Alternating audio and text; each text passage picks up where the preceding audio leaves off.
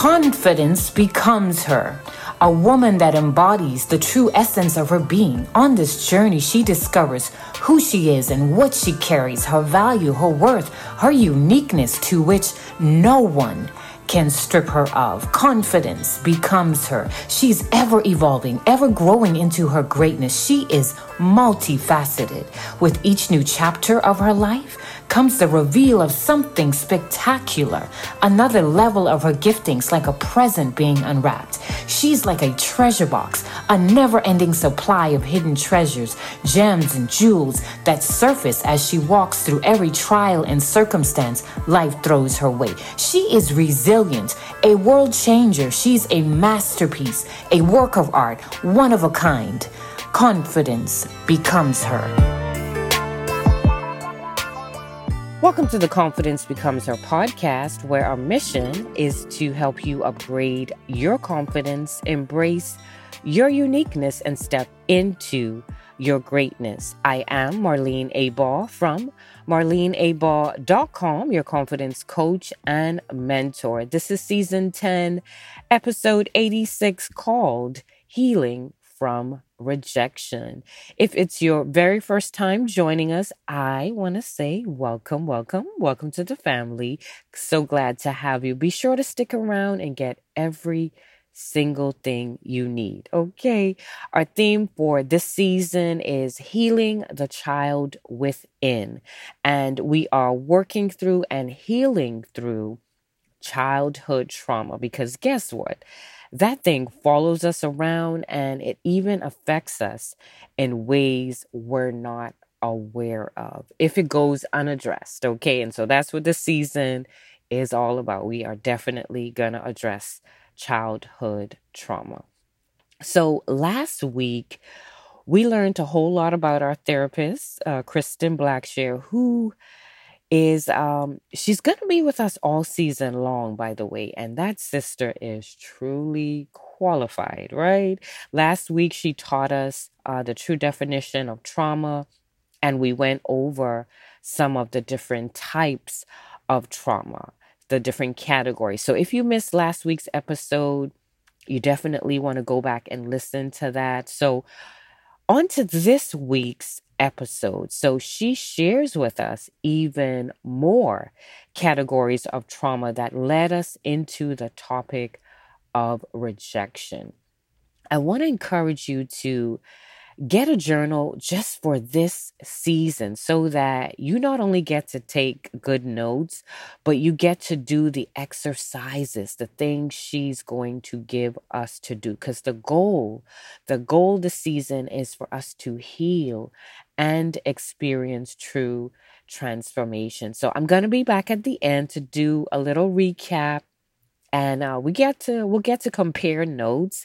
Let's see if some of the same things jumped out at us. Oh, and at the end, I'm also going to share just a few highlights from our very first Confidence Becomes a Retreat that took place this past weekend here in sunny South Florida. It was absolutely amazing, by the way. Anyway, let's get to the second half of our first session with our therapist, Miss Kristen Blackshear. So you listed off a few different types of trauma. So the abuse of all types, neglect, I think I heard household dysfunction and incarceration.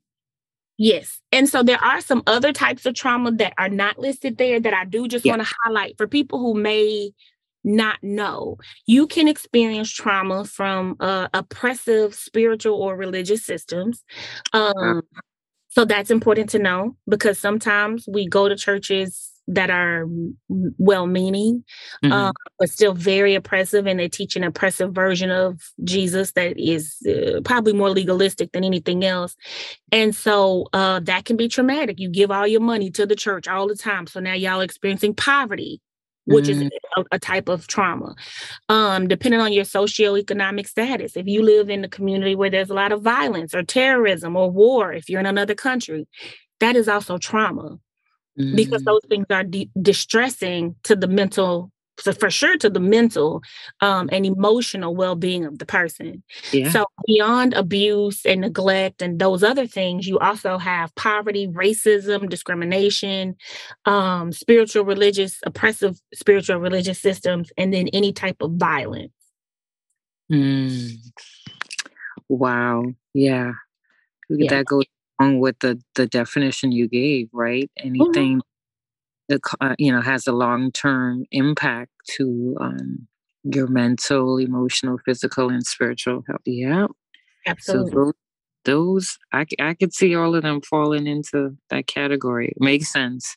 It Yeah. actually makes sense. And out of all of those different traumas that you just listed off, what would you say, based on your experience, that has been like at the top of the list? Like I'd say maybe the top three or something. Sure. Abuse, mostly sexual and emotional abuse. Mhm. Um, I'm gonna say living with a household mental illness, a lot of parental mental illness, Mm. and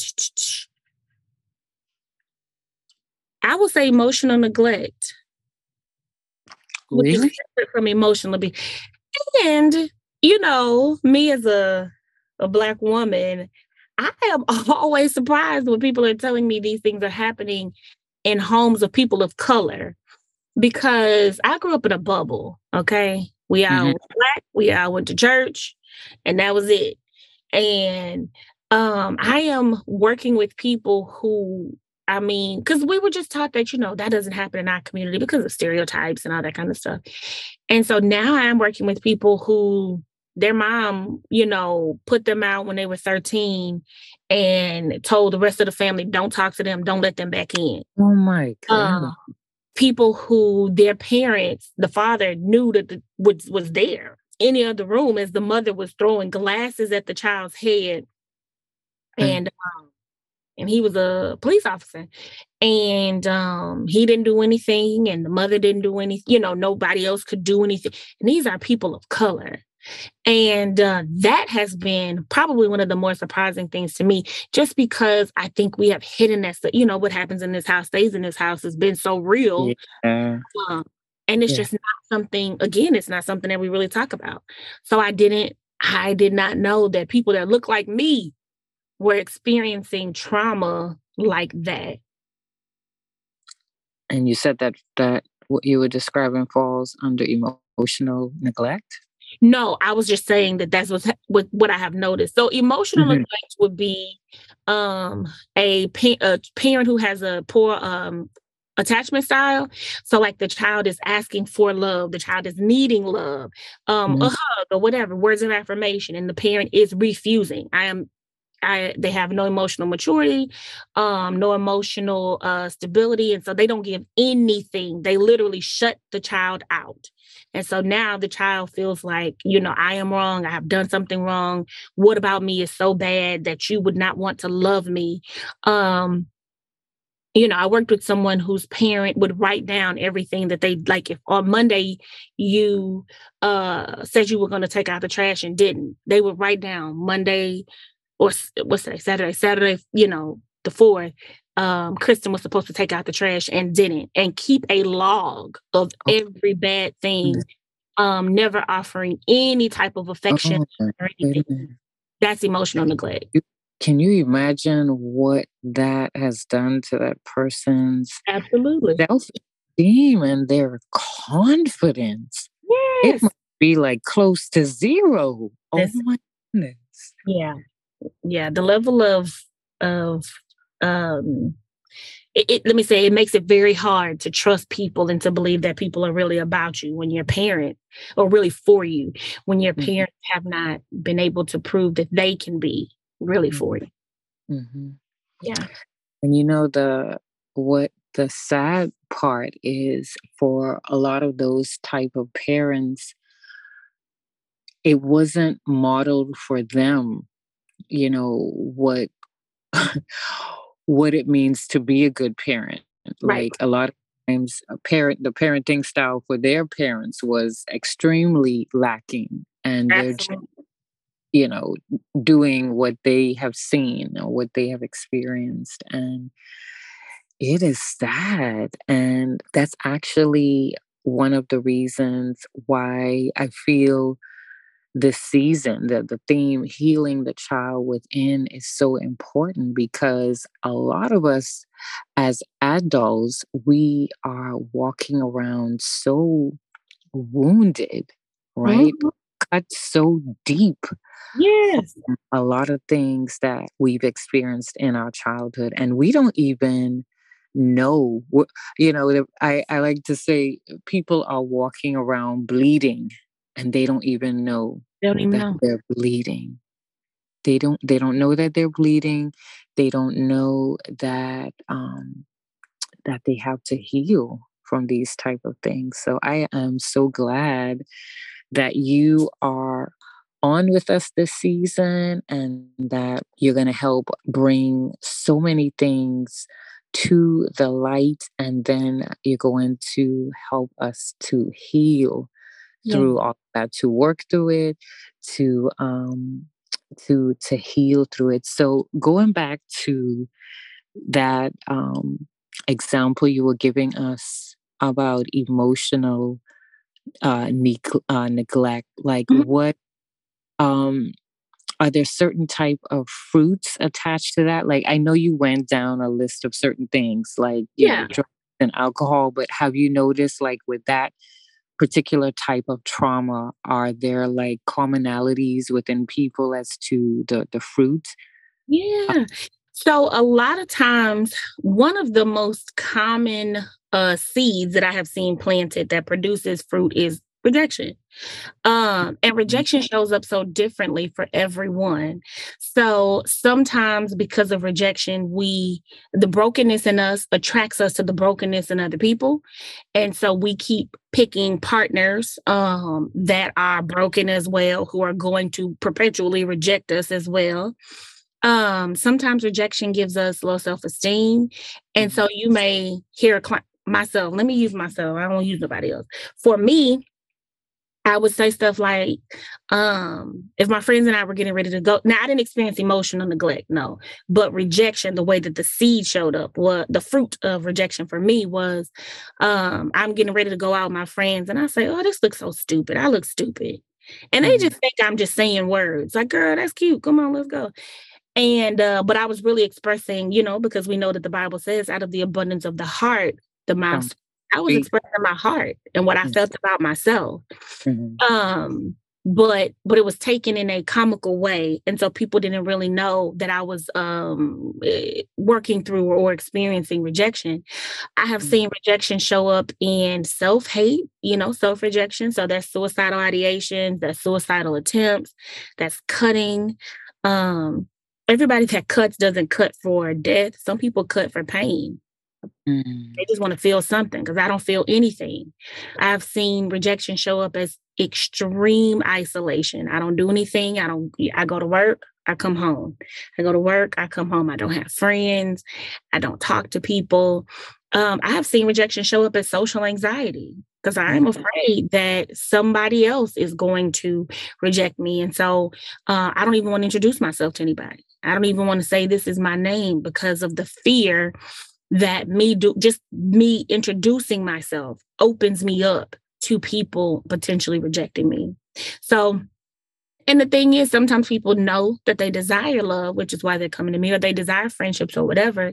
But rejection has gripped them so tightly that it's showing up in ways that make it hard for them to connect with people. Self sabotage, you know?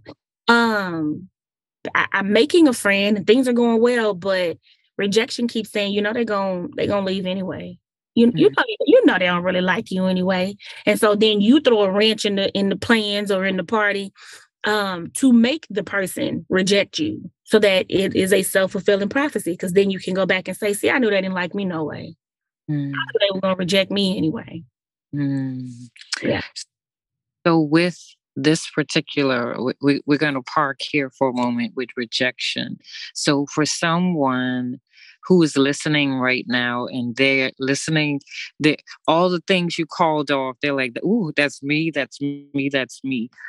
how would you start them along the journey of working through that? Like what is the first step?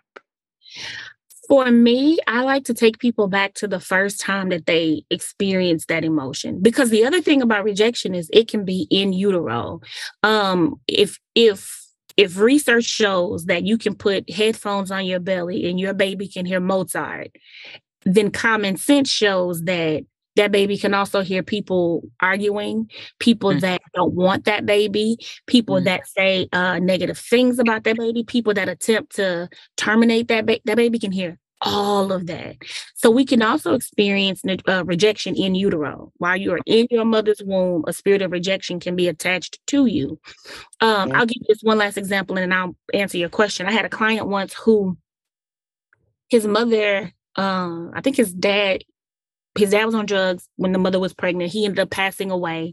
The mother spent the entire pregnancy depressed, and then she was on drugs. And so this man was in his 30s, just persistently depressed all of the time because of the rejection that he had experienced in his mother's womb. Because when his father died, his mother no longer wanted to, go on, parent the baby, so on and so forth. So then he's got depression his whole life, and people are like, well, you ain't even experienced nothing bad yet. How you come here sad, Like, how's the baby born sad, Jesus? But it is because of in utero rejection. And so to me, if we are doing root work, then it is important that we go back to when is the first time that you remember experiencing that? And we talk through what did that feel like? What was going on? What are you still holding on to from that? Because a lot of times we are holding on to unforgiveness to people that made us feel that way, Before you go, yes, ma'am. Question, when you're basically telling them to just think back, to try to pinpoint the first time they felt it, based on the clients you've had, like, is that something they can do in that session that you asked, or does it take them a while to pinpoint it? Like, what have you found? Sometimes I do have to give some homework. There's this thing called shadow work where you do these like really in-depth journal prompts and stuff like that. There's other parts of shadow work, but the part that I usually use is journaling, and it's really in-depth, almost invasive questions that kind of pull you out of yourself, to shadow yourself, going into yourself to figure out what is the root of this thing. Wow. And so narrative therapy is also a very good way to figure it out. So narrative therapy is essentially from the time that you were born up until today, what has been your life? What have you experienced? What are the traumas that you have experienced, as well as the triumphs that you have experienced? But you're just kind of writing your own story. And so those are two things that if people can't, because sometimes things are so hard that people suppress them. And then in the case of that gentleman, now his mom was, unfortunately actively using drugs after he was born. And so for him, it was kind of easy to say the drug use. But for me, because I know what I know, I had to take it back even further than the drug use that he saw. To ask about the pregnancy, So sometimes there are questions that I can ask where I say, okay, yeah, when you were 10, that happened, but did you ever feel it before 10? Did anything happen before 10? And sometimes people, I give grace, man, because this is hard. Therapy is hard.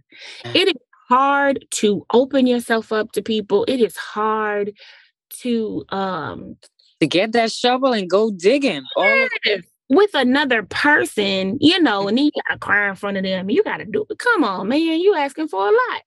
So sometimes we may go through 3 or 4 sessions before the person says, well, really at 4. And I'm sitting here looking like, now, girl, we've been talking about 10. Wait, what you mean when you was 4, your mama slapped you? But okay, listen, I love you anyhow. Okay, I give you grace. I give you grace. So, sometimes the more comfortable people get, then they start to reveal the other stuff that they felt like was too heavy for even me. This week's episode is brought to you by the Rewiring Your Belief System Chat and Affirmations recording. Rewiring your belief system is the equivalent to updating the software on your laptop or cell phone, which allows for optimal performance and helps to prevent against security issues like hacking and identity theft. See, what you believe about you matters, and you cannot let life hack your true identity.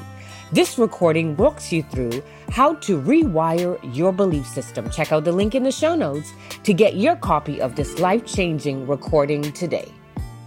So step one is definitely pinpointing the first time they felt that particular way. And so walk us through what's next. So once a person pinpoints that, what's next? So I liked, and this varies because everybody's beliefs are so different, but I like to ask people where are they when it comes to forgiveness? Some people are like, I don't want to forgive. And that's just not my thing. And I want to hold on to this because they did it. And so they deserve for me to hold on to it. And so, like Paul, I just have to plant a seed and ask the Holy Spirit to water it and allow it to produce a place for forgiveness.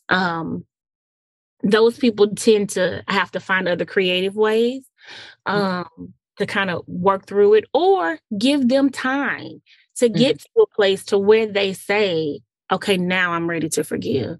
But so you won't go further? I won't push forgiveness, because if I push you, even if I know that that's really the best thing for us to do, if I push you in that area, you are going to become resistant and you're going to shut down. My job is not to, if I meet you, let's say, we're at levels. If I meet you at a level 1, and in my spirit, I know you really could be at a level 5. And on day 1, I try to push you to level 5. You're going to be resistant and you're going to shut down. So my job is not even to push you to level 2. My job is to come to level 1 and wait until you're ready to walk to level 2. And then we walk to level 3. I can't push you beyond what you're ready to do. So if you find someone that's not ready to forgive, so you're saying you don't push them, but then how would you? We talk about, what does healing look like for you? Because for some people, healing may just be, I don't want to be angry about it anymore, even though I don't want to forgive them. For some people, healing may look like, I want to be able to talk about it without crying, but I don't want to forgive them. For some people, so then I have to figure out, what does this look like for you? And I am never, hear me well, okay, everybody that's listening, I am never afraid to say, I don't know a lot about how to take that road. Let me do some research and come back to you. I don't know everything. So sometimes people tell me healing looks like a certain thing for them. And I've never worked with anybody in that capacity. So then I have to say, okay, let me do some research. Let me read, let me watch some videos. And then about the next session, you come back and I'll be prepared to help you where you are. But essentially, it is my goal. My job at that point is to learn, what does healing look like for you? So that I can then tailor my interventions, my techniques, and my conversation to meet you at that point of healing and not push you to what I think you should do. Wow. You don't pay me for that. I'm a therapist, not a counselor. So you don't pay me to tell you everything that you should do. You pay me to use clinical interventions and wisdom to help you get to where you want to be. And so have you gotten some off the wall answers for that question? What does healing look like for you? Like, does anything stick out? Anyone experience stick out? Yeah, because I have clients who are atheists and agnostic. And so me saying, the Bible say that don't work. Don't do that. I don't care. So I have had clients say, I don't want to forgive my mother. But I do want to be able to go around them, go around my mom, even though I don't want to forgive her. Or I don't want to forgive my cousin, but I do want to at least be able to talk about what happened to me, without crying about it. Okay. So then we do that. Because they are very aware that, or for them, they are very certain that the transgression was so egregious that I should be able to hold on to this thing. But I will tell you this. because I believe one plants, one waters, God brings increase. I have had situations with clients that are atheists where they come back and say, literally maybe 3 to 6 months later, I was watching a TikTok video and this girl was talking about forgiveness. And I know you said that and I wasn't ready, but now I'm like, can we talk about that? Oh, nice. That must feel so good. And I don't say, well, I told you. I just approached them like, oh, okay, you ready? Come on, girl, let's do it. But I'm really saying, girl, I told you that's what we needed to do, And how do you, when a person is ready to walk through that, like what are some of the things you have them do, or what are some of the steps you give to walk them through forgiveness? So we talk about who all needs to be forgiven. Do you need to forgive yourself? Do you need to forgive the people that wronged you? Do you need to, sometimes we are even holding God hostage to the thing that happens to us. Do you need to release, the interventions into God hostage because of what happened? Who all in this story, in this particular situation, who all needs to be forgiven? Okay, now we have our list. We know who we're working with. So then we can move into, if they're believers, we can pray. Because I do include biblical therapy as well. So we pray, we ask the Holy Spirit. First of all, before we do anything, I'm very big on education.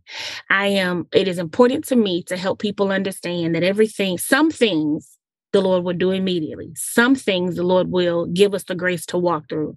And so sometimes we can write the letter, or we can have the conversation, or we can just cry. We can we can do a physical thing that emulates what is happening in our spirit, which is crying or screaming or whatever, to release it, to get it out of us. We can do that, and it'll immediately break. And then sometimes the Lord just gives us the grace to, every week we walk through another layer, because sometimes healing and forgiveness are in layers. So my mom one day, I said, sometimes the only reward for completing one layer of healing is another layer of healing. Sometimes the only reward is, all right, now you done did level 1, come on to level 2, So you thought you needed to forgive your cousin. Then you realize, well, I think I need to forgive me, So we talk about all the people that need to be, and again, I like to give that education up front, so that if it takes us a couple of times to walk through this or to go through this, you don't feel like a failure. You don't feel like, to me, it's like a medication. I have a picture that I drew that I show my clients. And essentially the picture is like, if you take your prescription and it says, okay, day 1, you're not going to feel good. Day 2, you're going to feel a little bit better. Day 3, you're going to be sick. But day 4, bam, you fine. That's what healing is sometimes like. That is what forgiveness is sometimes like. And I let people know that up front. It's not going to be linear. It's going to be some lows. But when you get to the low, you don't give up, because you already know that's a part of the process. So when you get to the low, you say to yourself, okay, well, Chris did tell me a low was coming. So that don't mean give up. That means keep moving, because I'm moving to another high. I'm moving toward healing, or I'm moving toward forgiveness. Yeah. People give up, when they get to the lows. So we know who all needs to be forgiven. Sometimes we do things like journal. Sometimes things are not so deep, and we can just do a journal expressing all of the deep, the heavy, the oppressive, the weighty, the burden. And we do some type of act like tearing it up, shredding it, burning it, whatever. Sometimes we talk about what it looks like to maybe have conversations with the people that have hurt us, people that have wronged us. I give books. It is important to me that people are educated, and educated so much so that at some point they leave from me and they take what they've gotten from me and give to somebody else. I will assign a book or a website or a video on forgiveness, on healing, on rejection, how those things show up for us. Sometimes it is, again, those physical things that we do. Sometimes it is just crying. It is releasing the burden of, because people don't cry. And I like to cry. I'll cry. Listen, you start crying, I'm crying, now we cry. I believe God designed crying as a a way to release, a form of release. Usually Yeah. after I'm done, I feel a little better. I mean, I don't get to cry all the time, but even Yeah. if it's during like praise and worship, it's just I don't know. This is such freedom to me attached with Right. it's liberating, but Absolutely. there's those saying going around that what is it that real men don't cry or something Oh, like that. folk is crazy. That's that's another story, but Yeah, and crying, they be bound too. Come on, get some freedom and cry. yeah. You don't come in here and cry and get it out the way. Shoot, I believe Get in it. yourself some freedom and cry. And Oh my cry. goodness. Yeah, I believe in it. And so sometimes it's just that in this safe space that we have created. Mm, Another thing that we do sometimes when we're doing forgiveness work is a corrective experience. So mm, therapy itself can be a therapeutic corrective experience, but mm, other people can be a corrective experience. And so while you are releasing the hold that you have kept for unforgiveness towards your mother, you are also leaning into the relationship that you're building with your pastor's wife, who has a motherly role. And mm. you are allowing her to love you and nurture you until you feel a complete release. Sometimes we do that in therapy. I may role play. What would you, if I were your mother, what would you say? How would how would you express that? How would you get that out of you? And so I allow them to say the things, do the things, whatever, that they would say to the person that they are needing to forgive.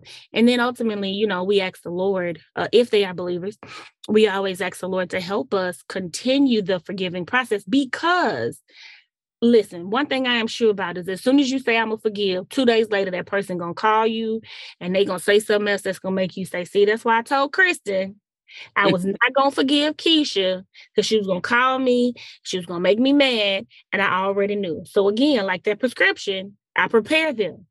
Let me just tell you, I know we Yeah. doing forgiveness work. Keisha gonna call you. Okay. Mhm.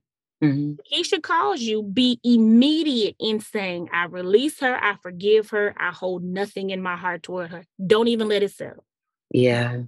When Keisha Yes. call you, if you need to text me so I can remind you of what to say, text me and say, hey, Kristen, Keisha called. And what I'm going to tell you is now release, forgive, and hold nothing. And however many times you need to say it, say it. Let your ears hear what your heart needs to be aware of, which is I release you, I forgive you, and I hold nothing in my heart toward you. Nothing. I like that. I release you, I forgive you, and I hold nothing in my heart towards you. Against you or towards you, whatever. Yeah. Wow. I love that. Wow. So the steps for our listeners, step one is really pinpointing the point of origination, the first time you felt rejected. Step two is working through forgiveness. With that, attached to that is figuring out who all needs to be forgiven. Mm-hmm. Forgiven. Mm-hmm. Um, that could be yourself, that could be God, and all the other parties involved. Step three, you said, is praying if Mm-hmm. they're believers and they believe in that. And the fourth thing I remember hearing is the corrective experience. And I think that one, a lot of us don't know about. And that's a big part of healing right there, because the thing that was done wrong, that corrects it. Yes. Yeah. Sure. I love that. Yeah. A corrective experience happens when we allow God to place the people in our lives who Mm, can through their pure actions, pure intentions, allow our heart to receive healing in places that other people have hurt us. mm, So that could be a pastor's wife, that could be a mother, a church mother, that could be a pastor. mhm, mhm. If you have sibling trauma or sibling wounds, that can be your church friends. But Yeah. do you approach that person to let them know you're putting them in that position of correcting the experience? Like, how does that part? What does that look like? So sometimes I think that person, we kind of naturally are looking for people to be what our heart needs. And so they may just be mothering you anyway, or fathering you, or sistering you, whatever, Automatically. automatically. Hmm. Just by way of the Holy Spirit and discernment, they are aware. And Hmm. sometimes it may look like I may tell clients to reach out to whoever for mentorship, you know, and maybe you don't have the courage to say, can you mother me? But you do have the courage to say, she's awesome. She works in finance. I'm in finance. And I think this relationship can heal me in the areas of my mother wounds, but I just kind of want to start at a mentor level first. I Well, that like gives you that. access to the person. As you Yeah. have access and you build relationship, then you, as you are more comfortable, you can move into saying, um, you know, Yeah. okay, Yeah. now this is where I am in therapy. This is what we're working on, and I want to be intentional. I Mhm. want to be intentional about building this relationship with you. Oh, wow. Yeah. I like the way you describe him because, you come on too strong, at the It's beginning. like, well, what you see? Well, what Person. you see? Get away from me.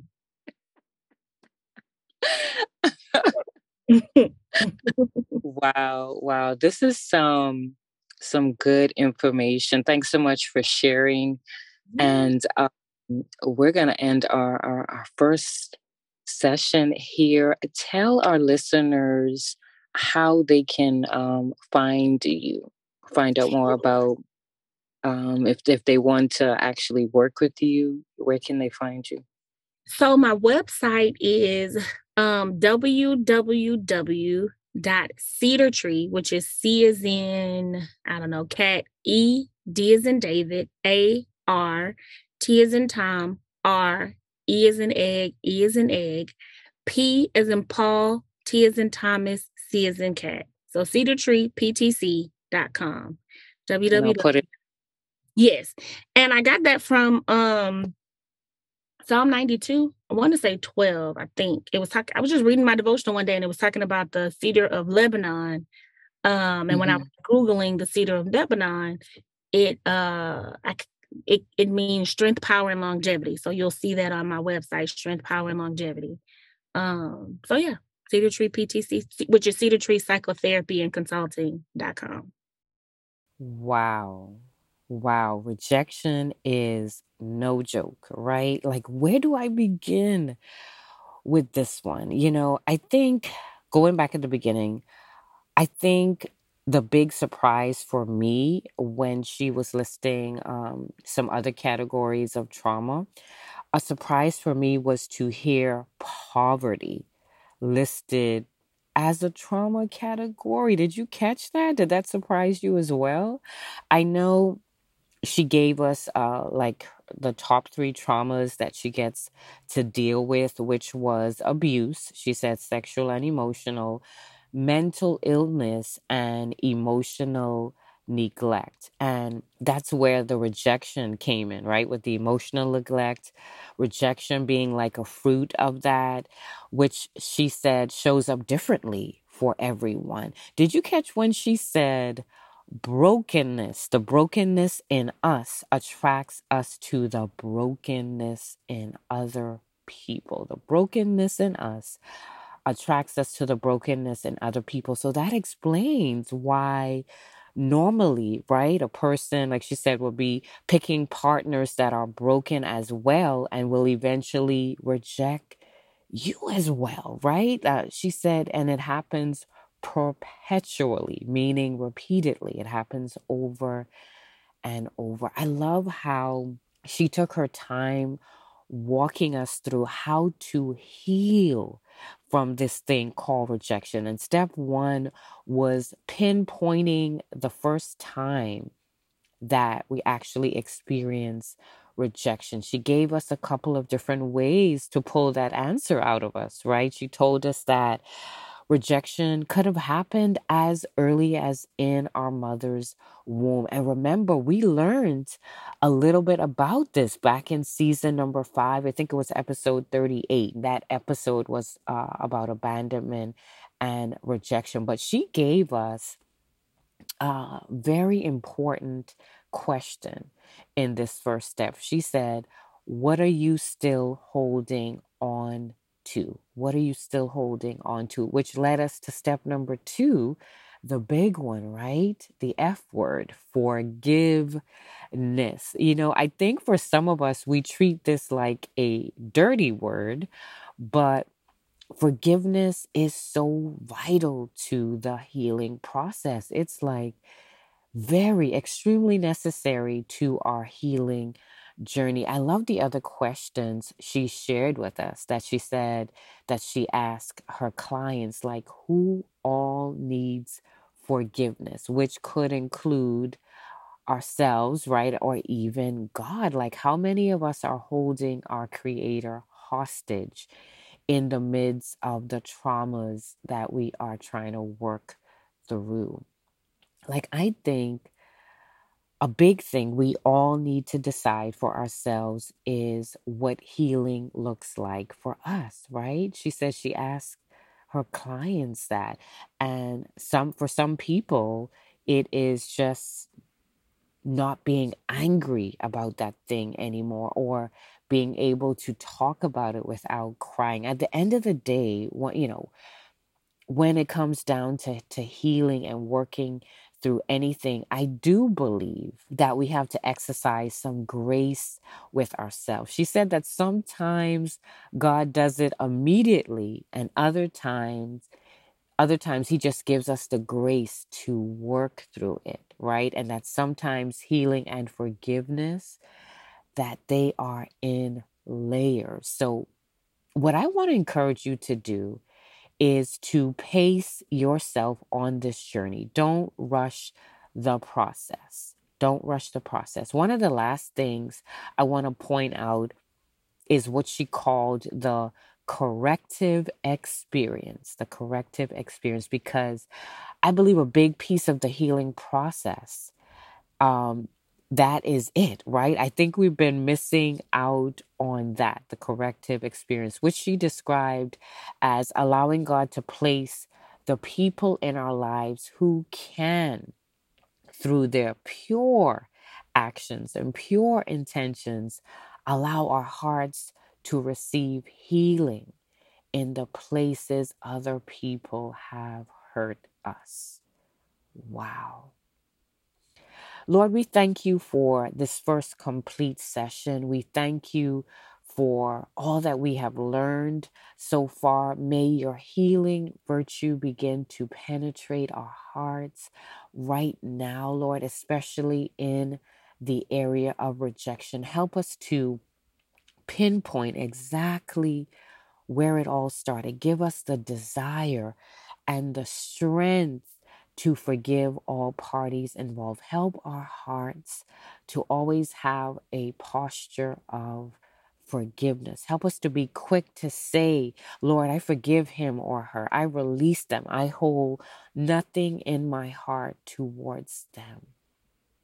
Like Kristen said, may our ears always hear what our heart needs to be aware of, which is we must forgive, and we must forgive quickly. If we want your forgiveness, Lord, we must forgive others as well. Lord, send us the right people that will allow our hearts to heal in places that others have hurt us deeply. And Lord, in those really, really hard and tough and delicate cases, in the really hard, tough, delicate cases, Lord, do heart surgery. Do what only you can do. Put all the broken pieces back together with your meticulous and mighty hand. In Jesus' name we pray. Amen. Amen. So, really quick, I wanted to share just some of the highlights about our very first Confidence Becomes Her retreat that took place this past weekend, February 24th through 26th, themed I Am Loved and I Am Love. It was absolutely amazing. Our scripture for this event, by the way, was 1 John chapter 4, verse 16. In the NIV, it says, And so we know and rely on the love God has for us. God is love. Whoever lives in love lives in God and God in them. So basically, because God is love, right? And He lives on the inside of us, we are not only loved by God, but we are indeed love. We are love. So, anyway, our first night was like, the meet and greet. We got to fellowship with each other. And then I had a minister. Actually, she is a true prophet of God. She walked us all through inner healing and deliverance. It was a very powerful time together.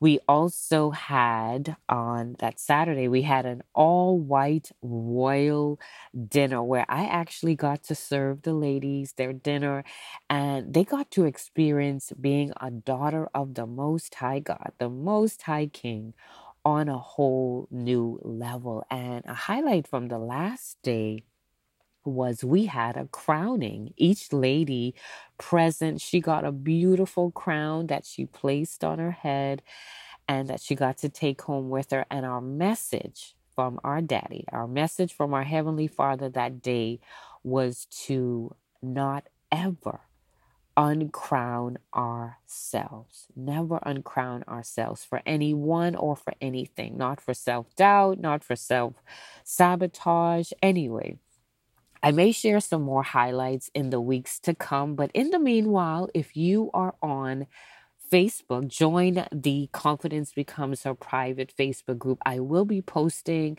some pictures and some videos there of the retreat. I have some other events planned for us this year as well, so make sure that you are on the email list so that you are fully in the loop. You can go to marleneabaugh.com to join the email list. And if you're into social media, you can find me on TikTok, Instagram, and YouTube under Marlene A. Baugh. So that's it for now. We will be back not next week, but the following week, right, for our second session where our therapist, Kristen Blackshear, she will be talking about complex trauma.